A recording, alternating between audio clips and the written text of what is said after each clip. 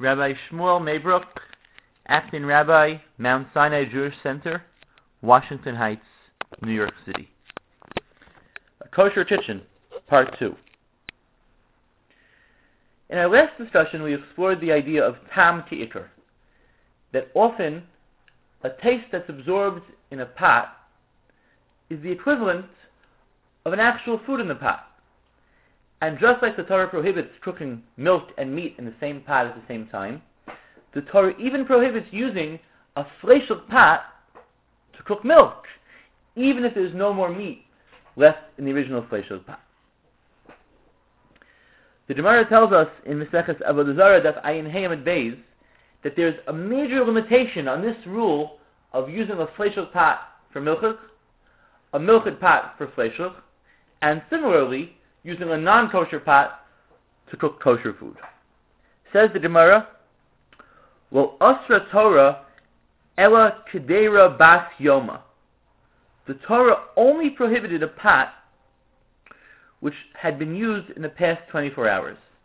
That means, according to the Torah, the only time one is not yet allowed to use a milchid pot to cook chalent is if the milchid pot was made milchid within 24 hours and then chalent was cooked in it. But if a person has an old milchid pot that was not used for a few days and now wants to cook chalent in that very same milchid pot, that's 100% permissible, according to the Torah. Says the Gemara, "Mikan ve'elech lishteri." From then on, let it be permissible. Why is it that we don't do that? Why don't we use vessels as long as they were not used within the past 24 hours? Says the Gemara, "Gezerah kedera she'ena bas yoma mishum kedera bas yoma." It's a gezerah, a rabbinic enactment that Chazal said if people know that they're allowed to use milchid vessels that were used more than 24 hours ago to cook fleishels, but they can't use milchid vessels that were used within the past 24 hours for milchid to cook fleishels, people will get confused. Therefore, it's better as a public policy decision to always have one set of dishes for milchid, one set of dishes for fleishel, one set of pots for milchid, one set of pots for fleishel. But it's only midrabanan. According to the Torah, it's totally permissible. And this has fascinating ramifications. The Balei Tosfos on Daf Ayin Vav Amud Aleph, as well as the Shulchan Aruch, following the Rishonim, explain that this whole idea is only l'chatzchila. This means that a person is not allowed to intentionally take a milchid pot and cook fleishels in it. Take a fleishel pot and cook milchels in it. But if inadvertently a person in the Rosh Hashanah, let's say, takes a milchid pot and makes chalent in the milchid pot, that chalent is 100% permissible. Chazal never prohibited a taste if a person did it b'diavad, if a person made a mistake. They only were concerned about a priori, keeping things separate l'chatchila.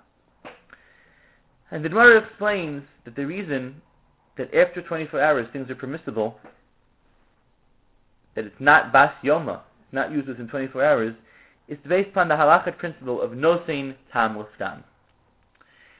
If a person has a hamburger that's treif, but leaves it out of the refrigerator for 2 months, so that it's so disgusting and so rotten, the Torah says that is permissible. That's considered nevela she'ena ruya l'ger. It's something which is not fit for human consumption and therefore permissible. And the Gemara says that is only true as far as a real piece of meat, a real piece of treif that's left out of the refrigerator. But absorption in a pot is so fragile that after 24 hours it's already rendered insignificant. It's unfit. It's nosein tam l'stam.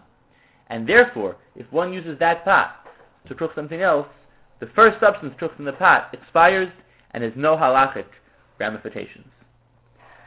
Bez Hashem, in our next discussion, we will continue on these fascinating halachos.